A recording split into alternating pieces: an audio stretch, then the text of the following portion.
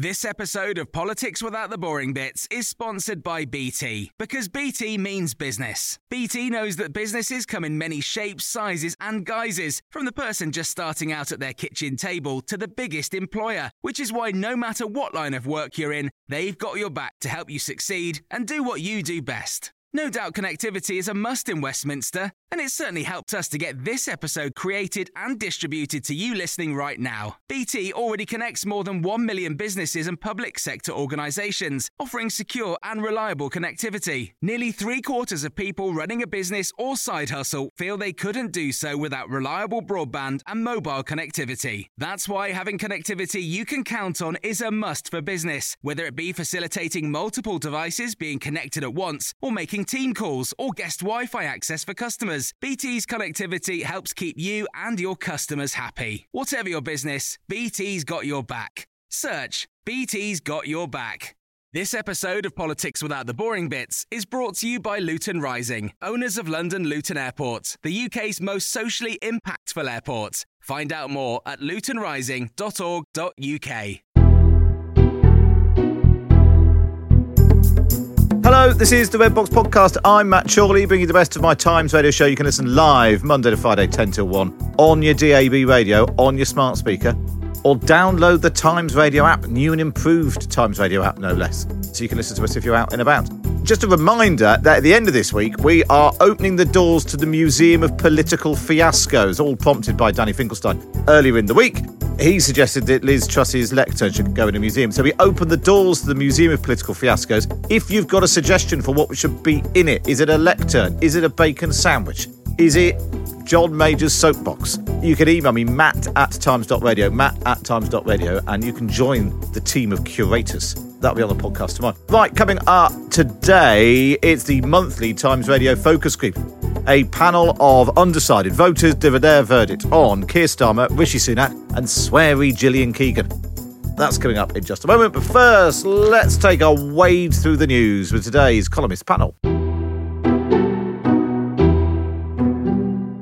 Manveen Rana and someone called Matthew on Times Radio.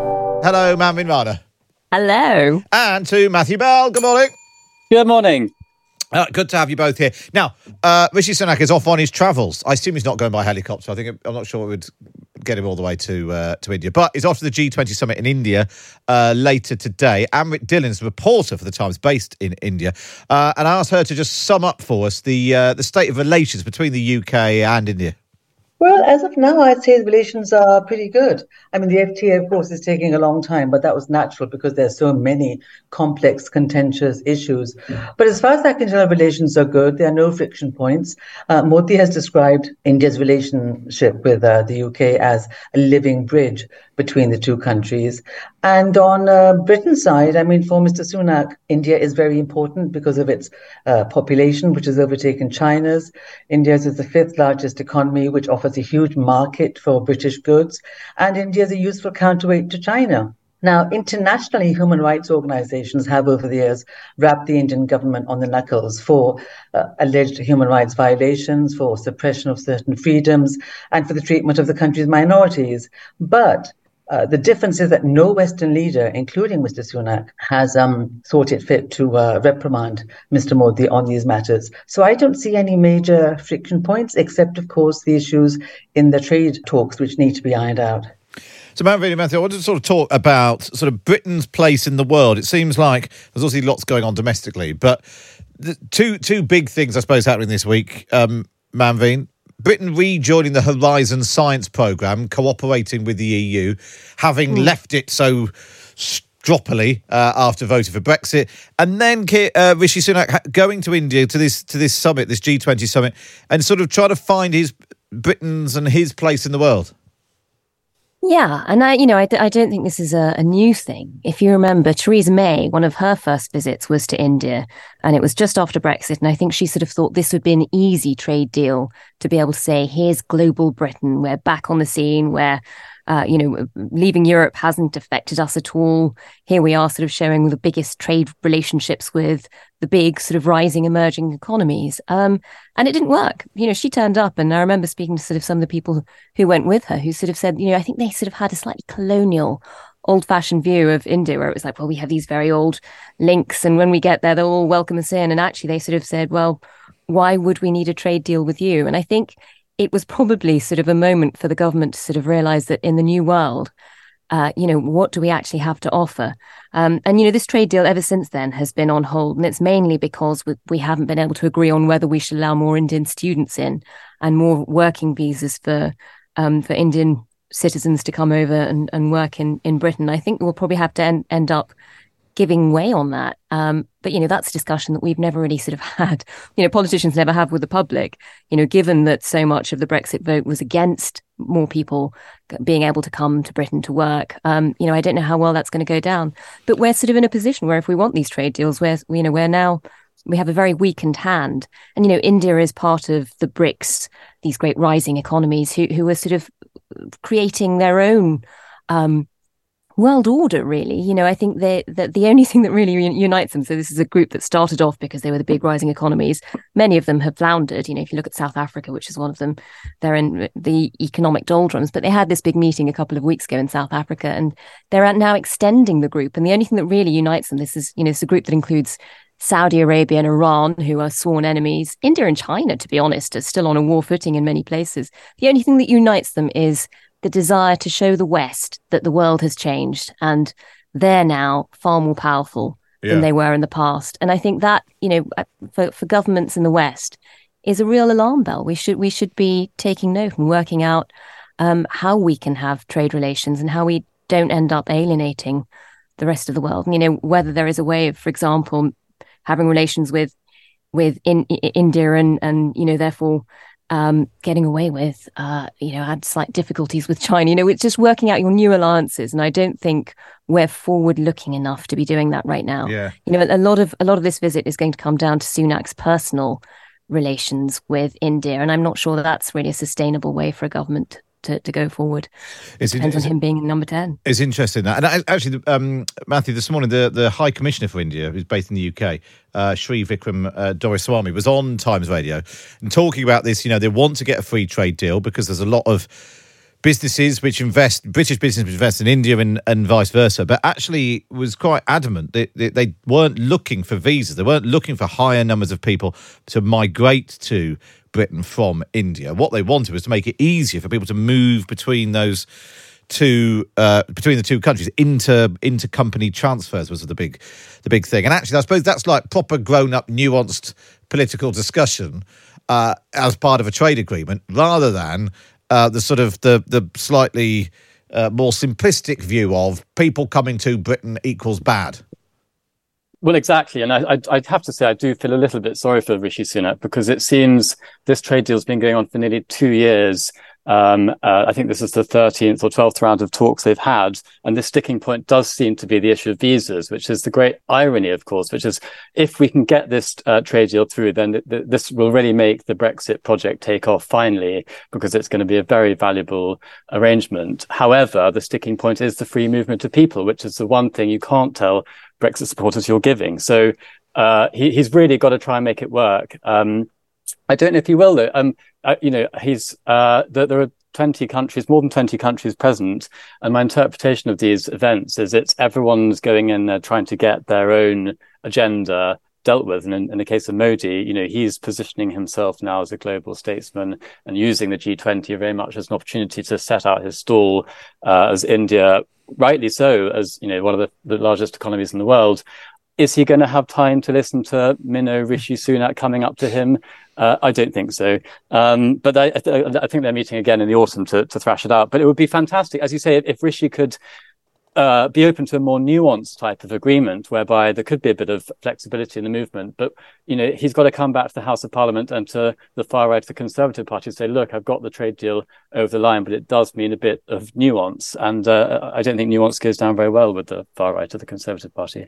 Yeah, and actually, it was an interesting question as well around whether or not Rishi Sunak's Indian heritage, obviously his father-in-law is the billionaire Indian businessman as well.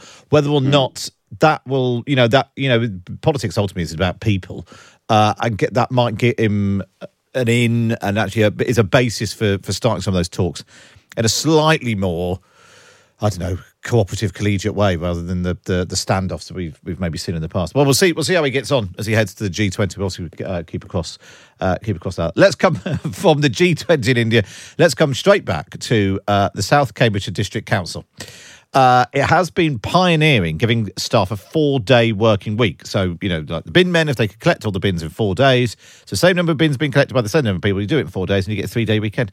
But the government doesn't like the idea, and it's written again to tell them to stop it. Here is Rishi Sunak talking about it in the Commons.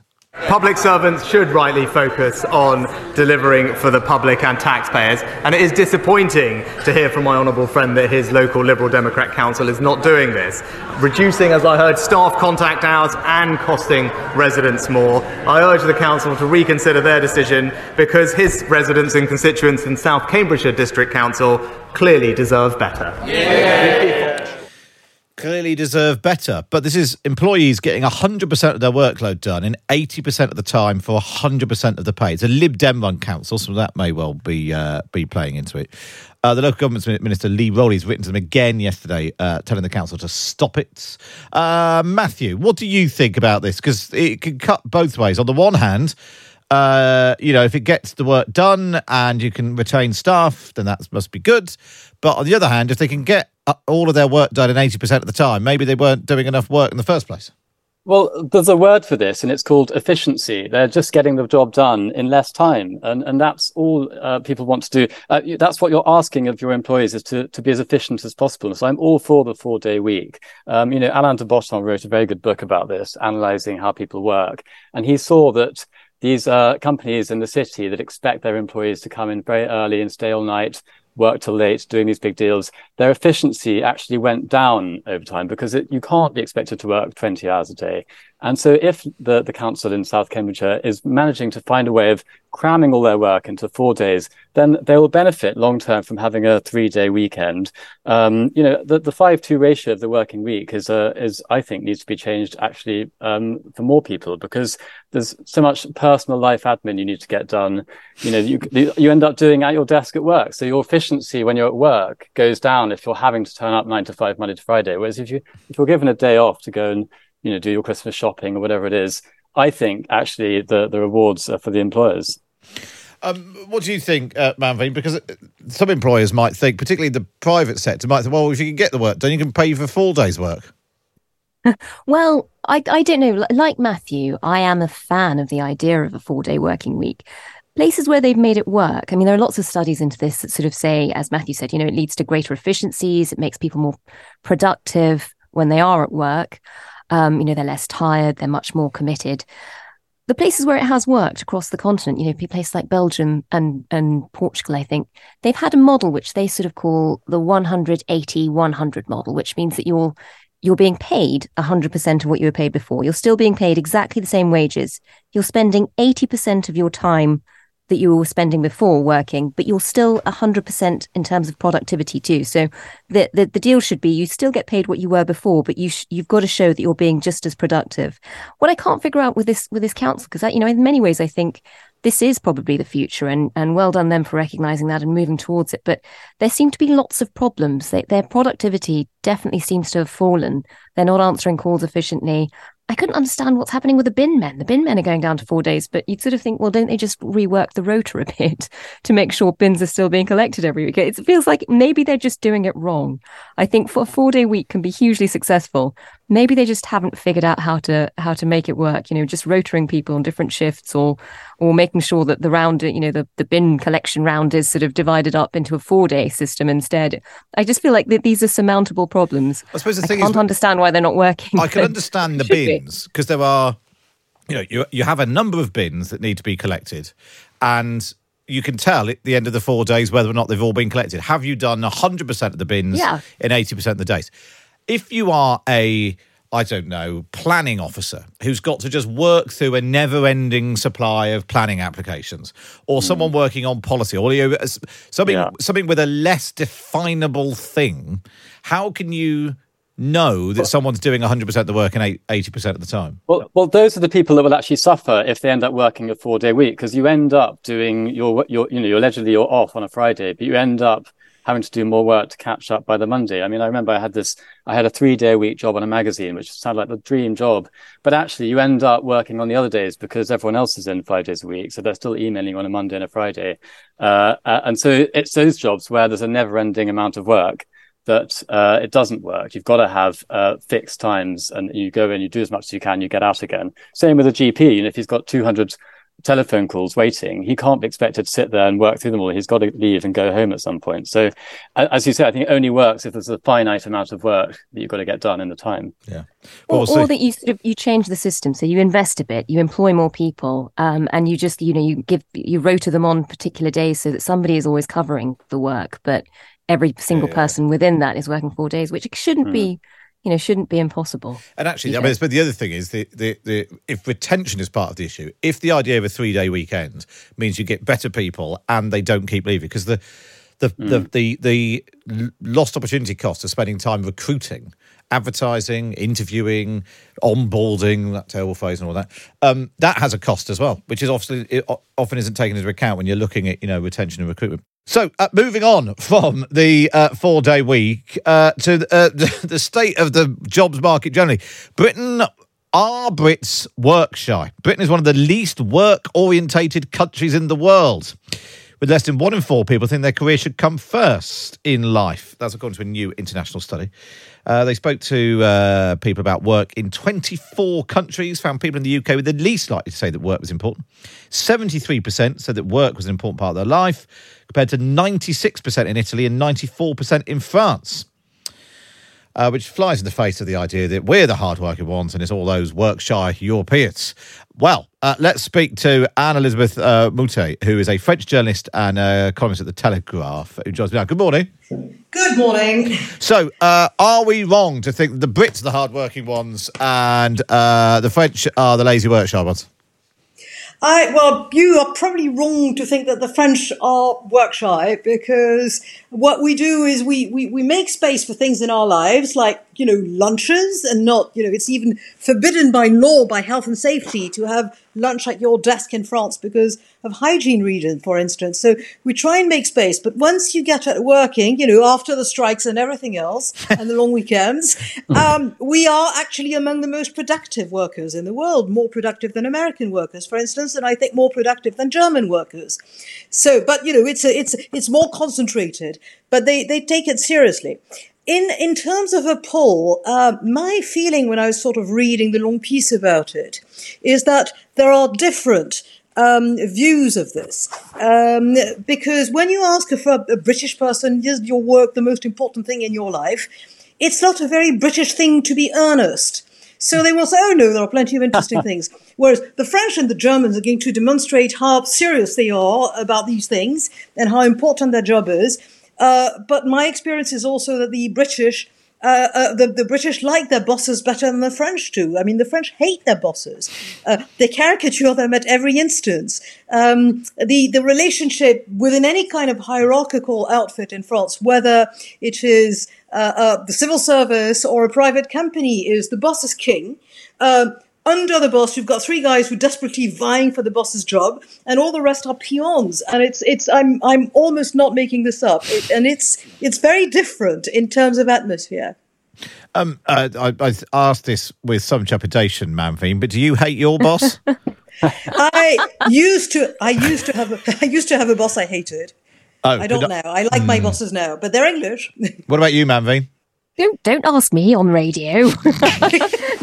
No, I don't, thankfully. But I think you're onto something. I think the British are much less likely to admit to putting work first, because we just wouldn't, even if that's what we did. So I imagine a survey like this might suffer in terms of that. Although, the survey has been going on for 40 years, and it does show a steady decline, which I think is really interesting. I have to say, I was shocked when I saw it, because I thought, who are these people? Everyone I know seems to work incredibly hard. But I actually read it thinking, Matthew, this wasn't a bad thing. The idea that maybe we're getting our priorities right was probably quite good. Well, absolutely. And I think it's to do with, there's been a shift in recent years where we're being told to live our best lives. And, clearly that doesn't involve work as much anymore. So maybe it's, there's a new generation of people who are valuing other things such as family, home time, other things other than work. And I have to say, I was very surprised by the story because it's not at all how I perceive all these countries to be. Yeah. But if it's true, it's really, really fascinating that there is a kind of shift. And maybe people are wanting to do jobs that they find more fulfilling and more interesting. So, but the idea that your work doesn't come first, I find that very, very surprising. Yeah. I wonder if it is generational because, it seems to be that millennials and then generations, Gen Z, as we're supposed to call them, they seem to value work even less than generations before. And I wonder if you've grown up with your parents working very hard and not being able to put family first, maybe you sort of prioritize and decide that that's what you're going to focus on instead. So I just thought it was really fascinating, real sort of social change. Yeah, absolutely. It is really interesting. I just want to picture Matthew up on using the phrase living your best life. That was dangerously close. Dangerously close to sort of live, laugh, love, the sort of thing that's get you banned from coming back. But we'll let you off. Anne-Elizabeth would say thanks so much for joining us this morning. Actually, before I let you go, Matthew and Manveen, we are opening the doors to the Museum of Political Fiascos tomorrow. Yeah, we've been scouring the globe for the treasures that can go in the museum. We've got, I think, Liz Truss's lectern, the Ed Stone, David Cameron's pasty. Matthew, what would you put in the Museum of Political Fiascos? Well, I hope it's going to be interactive because there's got to be a big transport section with Nicholas Holmes's quad bike and Andrew Mitchell's bicycle and maybe Boris Johnson's JCB digger. You can get into it and plough through the EU red tape and maybe get on the zip wire, hop onto the double-decker bus. I think it's got to be transport focused. I think we might even have a transport room. What about you, Manveen? There'd have to be some cardboard boxes painted as buses in there as well. I think the Ed Stone is a really good one, but you mentioned the Ed Stone and pasties, and I sort of think actually anything food related to do with the Miliband. So there'd have to be a bacon sandwich and a banana. Things that kill political careers. Matthew Bell and Manveen Rana then. Of course, you can listen to Manveen every day on the Stories of Our Times podcast. One story told in depth, wherever you get your podcasts from. All right, up next is the Times Radio Focus Group.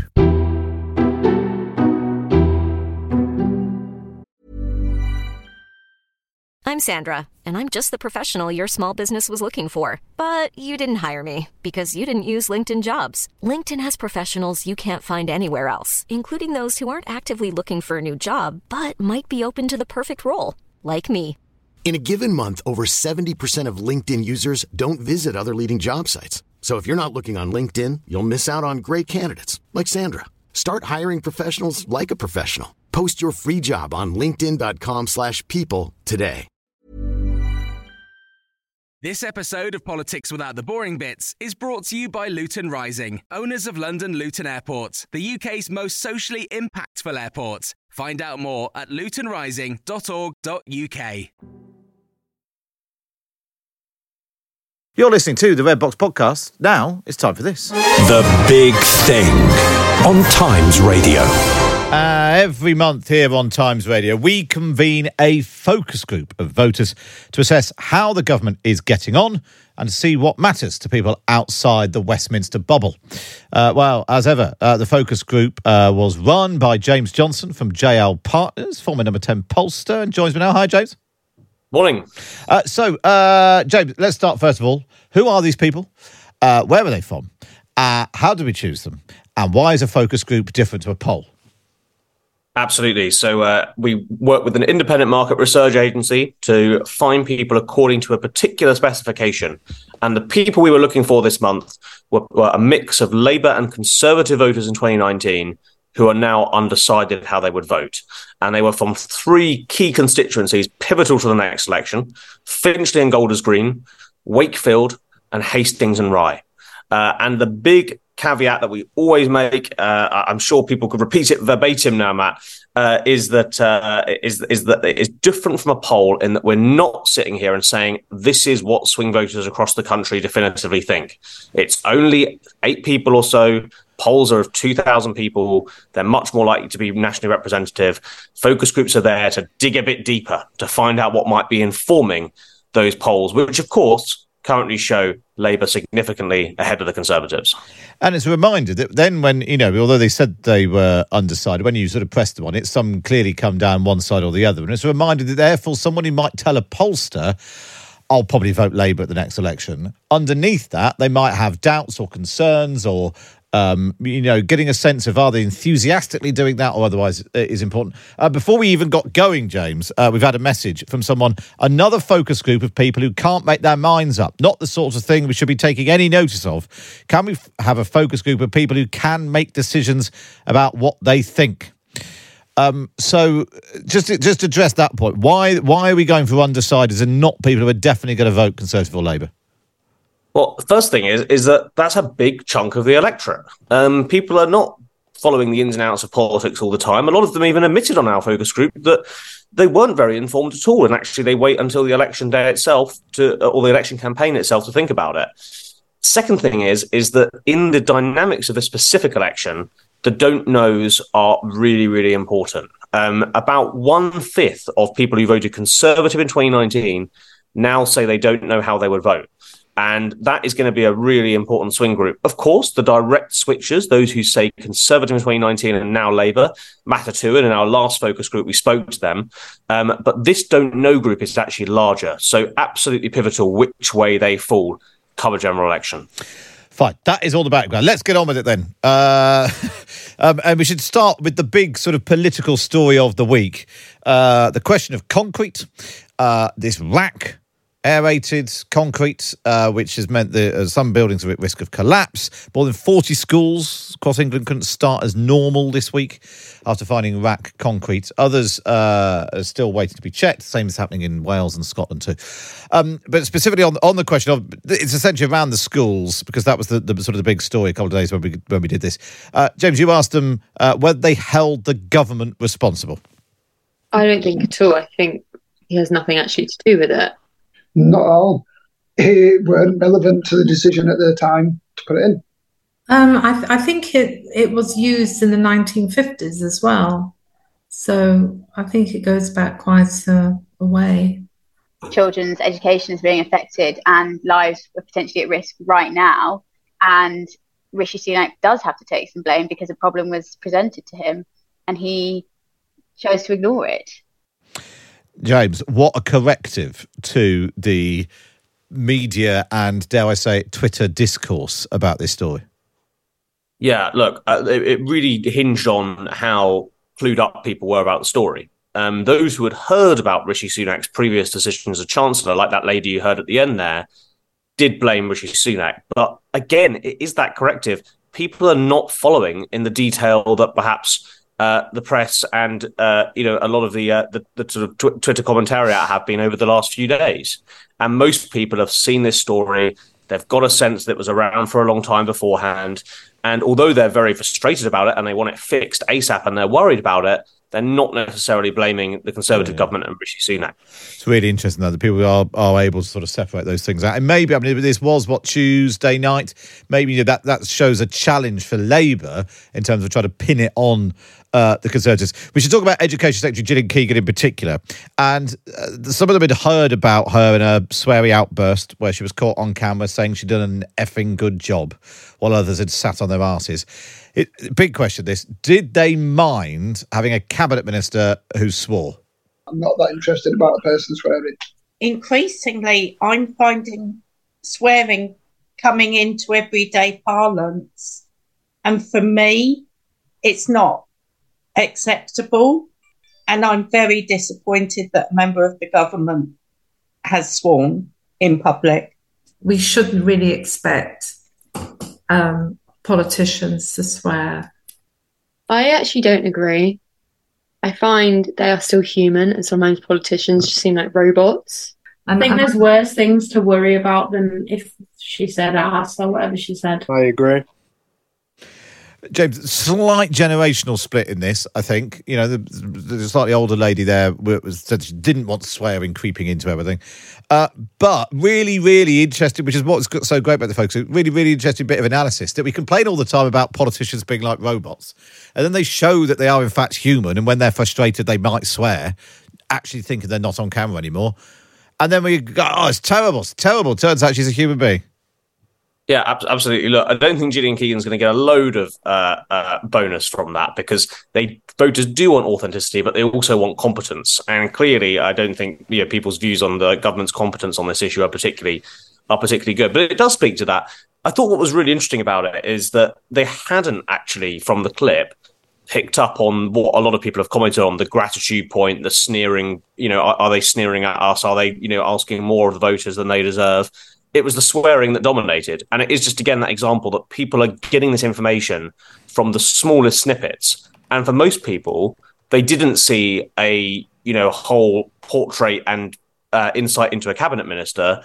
They saw swearing, and that's how they responded to it. Well, let's on that question then of this sort of gratitude. Why am I not being thanked for doing a good job?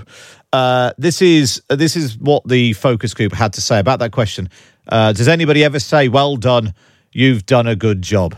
My regional manager don't come to me and go, "You've done exactly what you're supposed to do at work today," but they'll come to me like, "Look, this is an issue. We need to talk about it," and gets flagged up. They get paid a salary. That's their gratitude, right? As a society, we don't catch people doing things right. We catch people doing things wrong. Really, really smart analysis, James. Yeah. And this is when we prompted for that gratitude question. And I love that regional manager point. It's basically spot on. I think we probably would all agree with that in life. It might be unfair, but everybody faces that problem. Yeah, you don't just get a pat on the head for just doing your job, unless you're getting a knighthood for being an actor, in which case that's completely fine. But let's move on and look at the broader political picture now. And you asked the focus group how they thought generally the government was doing. Abysmal. I'm a Conservative voter and I really am ashamed of what they've been doing. I'm a Conservative voter, but I would say they're struggling. I feel like anything they'll do will be wrong. The leader of the country is a finance man and he's managed to mess all the finances up. The expression I would use is out of touch. Rishi Sunak. I used to think that he was the man for the job, but now I think that he is so out of touch, he just has no idea what's going on. I mean, James, this is bad, isn't it? A Conservative voter saying they're ashamed by what they've been doing. Absolutely. And I mean, there were some really brutal quotes in there. There's this sense from voters and it's grown over the last few months, that the government comes up with a solution to something, it doesn't quite work. They go in for something else, it doesn't quite work again. We heard Keir Starmer yesterday at PMQs refer to them as the cowboys. The cowboys are in charge. They're just rubbishy sort of solutions that don't quite work. And I expect Labour may well have picked that up from a focus group because people are describing the government in those terms. They have these solutions, they don't quite work, they try another, and it's still a shambles. And that's certainly cutting through to people in a way that perhaps it wasn't about 6 months or so ago. And then you asked them, and this is always a sort of dabbing exercise, actually, for all party leaders. Never mind the government in general. Can they sum up Rishi Sunak in one word? Overrated. Business-led. Incompetent. Out of touch. Billionaire just kind of sums it all up. Disappointment. Hopeless. And on it went, James. They talked about being having a silver spoon in his mouth, about being rich and out of touch. And that just seems to have been, he's been Prime Minister for almost a year now, and that seems to have crystallised in people's minds. Brutal. And I think it's worth saying even more brutal than when we did the Labour Switchers group. Certainly, I think the worst we've heard in these focus groups so far. One of the most interesting ones was a lady who voted Conservative in 2019, as with others in the group, now undecided. And she said, Rishi Sunak he's very capitalist. He only thinks about the economy. Now, this same lady was not sort of, chomping at the bit for socialism, but she was using that word capitalist to mean he's only interested in the money. He's this sort of billionaire. And some people, one person even compared him to Boris Johnson. They said Boris Johnson is the puppet, whereas Rishi Sunak is more smart. He knows what he's doing. The problem for Rishi Sunak is that some of these voters think he's channeling that intelligence and channeling that focus to enrich himself rather than people more broadly. And when voters make that assumption about someone's background, that becomes really difficult for a politician to turn around, however unfair it might be. And you asked them exactly how they thought he came across when he appeared on TV. He's so short. He's a weasel. Not saying I'm Brad Pitt, but, he's this small, little... He's just like a weasel. He's not... I don't know how we can be expected to be taken serious. He comes across very smooth. Yeah, I always think he's slick. You'd want him to work for you. I'd say polished. He comes across as disingenuous. It's not as much what he says, it's his body language and his facial expressions. Blimey, O'Reilly. Then you asked them, we'll come to the weasel in a minute, but just to sort of lump all this in, you asked them to give the government a grade from A to F. D.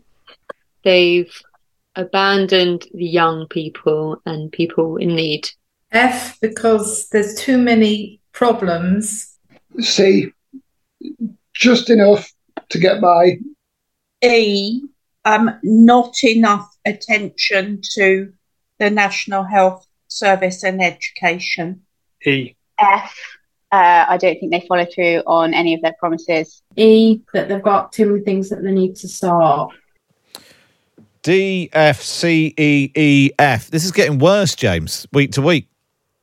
Yeah, look, this is not a government surging towards re-election, is it? I think if this doesn't change, it is also not a government that's even remotely competitive come election. Very sort of negative. And the interesting thing is on that question of how Rishi Sunak comes across, we've asked that a few times over the last few months. And actually, even when media commentariat were saying, perhaps Rishi Sunak's a bit wooden, perhaps Rishi Sunak's a bit patronising, actually voters, if you remember, were always sort of saying, he's quite strong, he's quite professional, he comes across as quite intelligent. That also was different in this focus group. Let's see whether it's a pattern, but people becoming a lot more negative. And I mean, you heard it there as that man, very modestly said, he himself is no Brad Pitt, but he thought that Rishi Sunak came across as a weasel. And when voters are using terms like that, it's not great news, is it, Matt? If there's one glimmer of good hope, though, a glimmer of hope for Rishi Sunak, it was when you asked them, right, you don't think the government's doing very well, you don't think much of Rishi Sunak, is there anyone else who could do any better? We don't know if anyone else could do better or worse, but the times we're in are challenging for any government. It's a caught between a rock and a hard place. They try and be harsh on immigration and bring the numbers down, but then someone says, no, that's racist, that's against human rights, it goes to court and gets shot down, and they just can't win either way. We're struggling with the NHS, struggling with the housing. There's too many things on the plate, and I think anyone who picks up that plate is going to be overwhelmed as well. I do think that this government in particular has a lack of empathy and is greatly detached from the common man and woman. What can number 10 make from that, Joe? Well, I think it shows that we're headed for a very bleak election campaign next year, because the silver lining for the Conservatives is basically that the voters don't think anybody else can do any better. Yeah. And it's interesting because we get a lot of this talk from Labour, for example, but saying, Britain is broken. Actually, if you say Britain is broken to voters, they take that to mean that the whole system is bust. Politicians can't fix these things. They're out of their control. And I think there was a report this week that Keir Starmer is looking to address this with shadow cabinet. Apparently a presentation happened with his reshuffle cabinet about how to energise these voters who perhaps are feeling that politicians are powerless. But that is a big thing to turn around. And, you can see a very negative, almost quite dark campaign where perhaps the Conservatives are saying, you've got to stick with us because no one else can do it better. So, James, let's turn now to what the group make of Keir Starmer. We've heard, they're not big fans of Rishi Sunak and the Conservative government. What do they think of Keir Starmer? I would like to like him, but I would say duplicitous. He was working with Corbyn and he backed Corbyn, and now he's the leader of the Labour Party, and he's just turned round on what he backed. Unsure. I'd agree with duplicitous. Unsure. Inactive. I'm just not sure about him. I want to like him, but there's just something there. I think it's just because maybe he's from the Labour Party. I'm still unsure on who I'd vote for next, but I feel like Labour isn't what we need next. I think we need to get our economy back, and Labour's not going to do that. Yeah, I don't think Labour as a party are probably the right people to get us out of this. But if he was a Tory, maybe. So, Jim, not a ringing endorsement of Keir Starmer. No, and when we were doing the group, my other co-founder, Dr. Tom Lubbock, said it's a bit of a handbrake turn. You know, they're very critical of the Conservatives and Rishi Sunak, but then this thought of Labour is still concerning. Now, for most, actually, as I'm sure we'll hear, it wasn't enough to stop them from considering voting Labour. But there are clearly some deep concerns, especially on the economy, on Starmer's leadership itself. A couple of other people mentioned immigration, crime. So, yeah, it's, again, we say it every time, but, this is not Blair riding to victory in the 90s. There are still a lot of concerns about Keir Starmer and the wider Labour brand that will be deployed, I'm sure, by the Conservatives and other parties come the next election. So let's try and sort of unpick a bit of that then. There's openness to Labour more being pushed away by the Tories. But what are those concerns? There's still unsure, it seems, in part about Labour and the economy. So let's just dig a bit deeper into that. I feel like the Labour Party has an awful reputation, especially if he was linked to Jeremy Corbyn. That's like a complete no-no.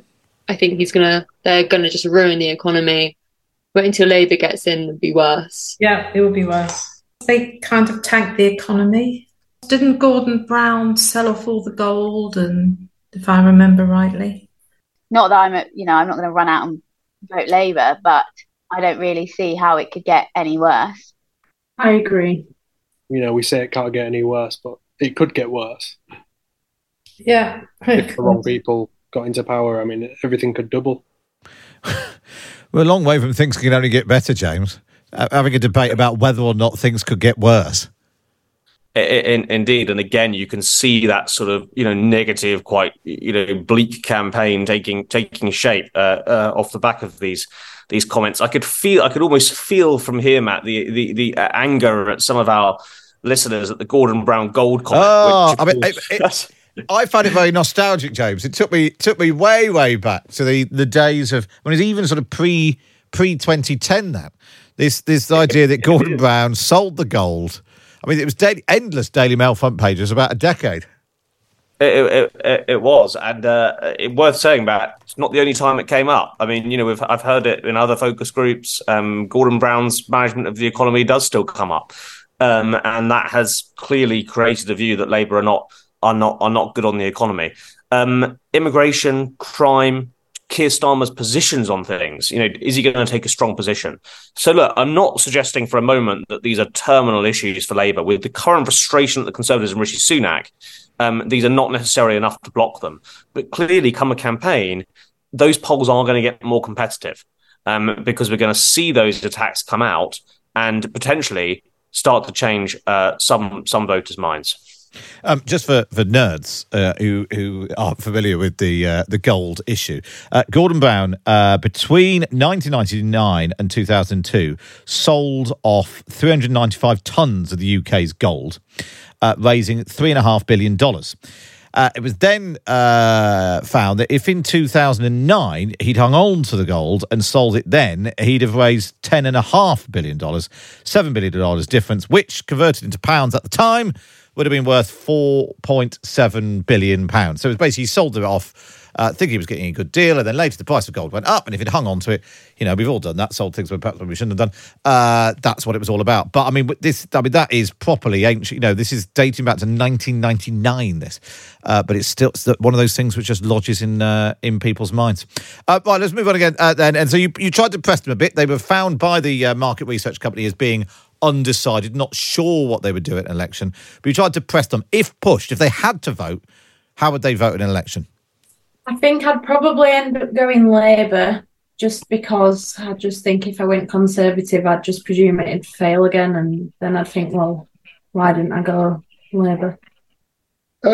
Very slightly leaning Conservative, because Labour seem softer on crime, immigration and the economy. I haven't seen any plan they've put forward other than saying our government currently isn't doing well enough. I'd go for Keir Starmer then. I feel like he's, like I said earlier, I think he's got sort of the characteristics of a Tory, but he's just for Labour. I think on balance, Labour, because Keir Starmer seems to be more real. I think I would try Keir Starmer, even though I think he's duplicitous. He's less duplicitous than Rishi Sunak. I'd go for Conservative because I couldn't have Labour. Not because of Rishi, not because of Keir Starmer. I just can't. I think Labour will just do an awful job. Keir Starmer, though I don't really think he stands for much, he seems to not really take any stance on anything. At least he's not Jeremy Corbyn. Jeremy Corbyn, ring the bell for that one as well, James. Interesting. So here's a bit of analysis I want to sort of put to you, James. Off the back of that, Mike has just texted in. So Labour's 20-point lead looks wide but shallow. Beyond the rhetoric on 13 years of Tory mismanagement, and it's time for a change. What are you left with? A change to what and how, given the state of the economy and the public finances. Say what you like about Tony Blair, but he did sell his vision for Britain more effectively than Keir Starmer does. We could all do with a dose of that 90s optimism now, I feel. Difficult to offer that optimism. You haven't got any money to spend it on, though, James. Yeah, absolutely. But I think Mike's largely spot on there, which is there is that lack of enthusiasm. There is that need for a positive vision. As you heard there, these voters are, three of them broke for Labour, 3 for the Conservatives. Sorry, 4 broke for Labour, 3 for the Conservatives, 1 for the Lib Dems. The Keir Starmer has them sort of interested, but he's not got them locked in. And, whether it's a sort of a reform picture that he goes for or whether it's something else a bit more bold, he needs to create some sort of enthusiasm to lock them in. Or if not that, at least some kind of sense of seriousness and strength that they can back him as a leader on. That's all we've got time for on today's focus group. You can listen back to previous focus groups to see how public opinion has shifted during the last few months. Just search Times Radio Focus Group wherever you are listening to this podcast. We'll have another one next month. But for now, from me, Matt Jolly, it's goodbye.